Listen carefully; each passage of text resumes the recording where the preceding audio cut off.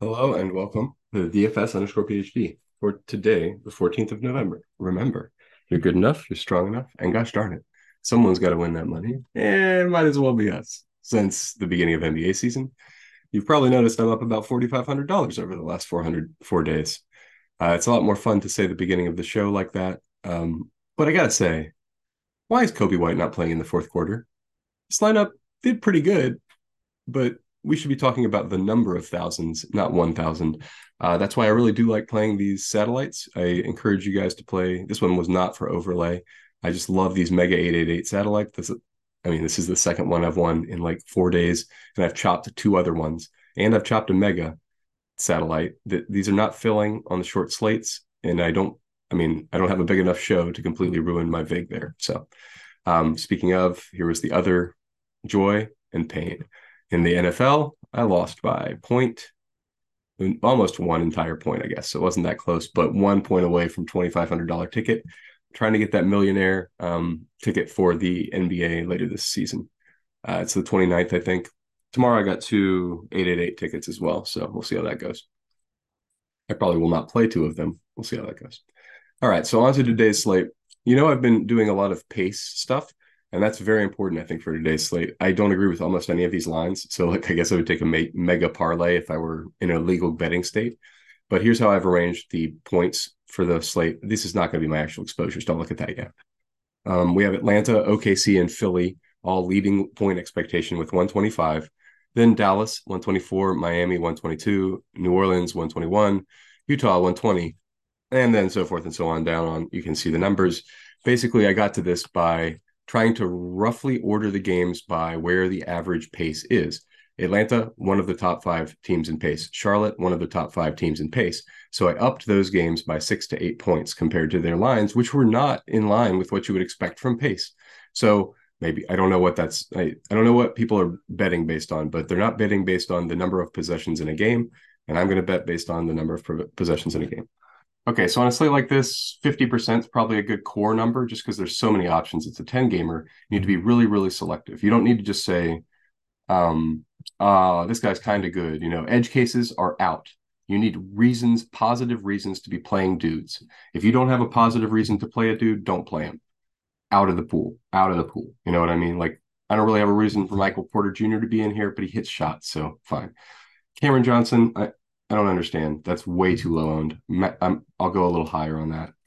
And on this slate, 65 will be core. And it looks like it's going to include guys like Skylar Mays, guys like Cameron Johnson, and probably Keyontae George. Let's say.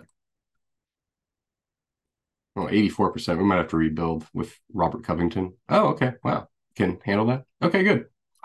I don't know what this Alec Burks. I don't want that much Alec Burks. He's fine, but if I have to have him, I'll take him in this set just to make it not break the screen. Yeah, okay, fine.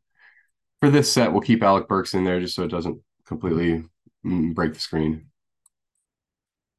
50% Alec Burks. I guess in the current rotations there, that's probably fine anyway.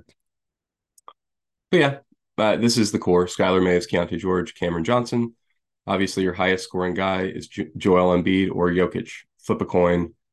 These aren't my final exposures. I'm going to have a little of both. Probably have some Doncic as well. Probably have LaMelo. Definitely going to have LaMelo as well. What in the world is that? I can't imagine a world where I don't get to some low-owned LaMelo. Okay. Now let's see other stuff. Yeah, so you can see my pool. People ask about this. I don't care. Like I don't I know Utica does that, it sounds like, for his pools, but we don't have to so does Petty, I think. But okay, so maybe if those two guys do it, you should consider doing a top 10 guys per whatever or something like that. But I don't know for sure if the math works out on that. I think you should just choose player by player who the best player is. Obviously, these guys are the best in the world, so their process came from somewhere, but also, they're just the best in the world for now. Hey, coming for them, guys. If you don't think you can beat Utica, you shouldn't play DraftKings, right?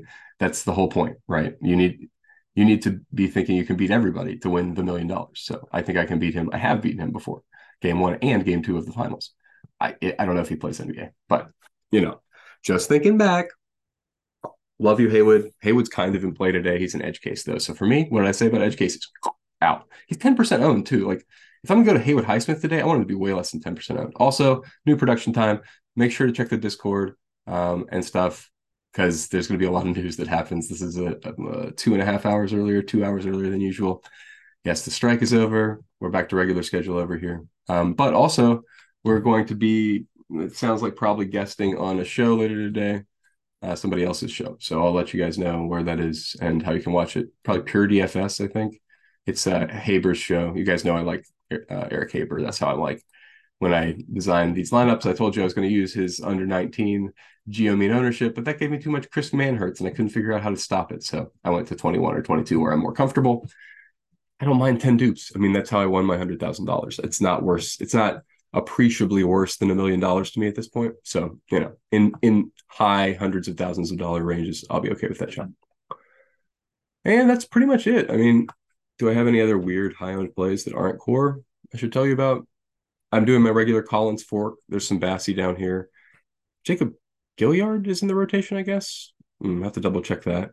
I love Collins as a play, John Collins and Zach, mostly Zach. Bogdan, with or without. This is with Trey in, I think. Let me check. Oh, wait, what? Oh, Trey.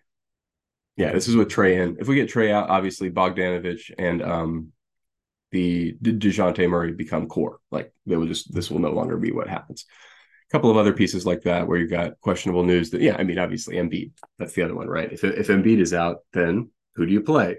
Paul Reed, 100% Paul Reed. I mean, close, plus or minus, even B-ball. I mean, what's his price? It might be 100% Paul Reed no matter what if he's Stoneman starting Paul Reed. 3,500. He's not Stoneman. If he was 3,000, he would be 100%. At 3,500, I don't know, 80%, 65% if he starts. The real pieces will be Tyrese Maxey. People are going to forget about Tobias, man. People always are forgetting about Tobias this year, and he's doing fine. What's his price, though? It's not rising. Tobias stays 6,400. He stays scoring 5x. You can't be upset about that. He has upside if Embiid is out. Maxey, Melton, the same guys. It's been the plan for more than a year now.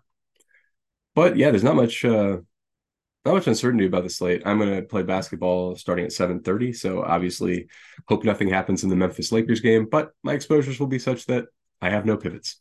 Anyway. All right, guys, remember, you're good enough, you're strong enough, and gosh darn it, someone's got to win that money. Might as well be me.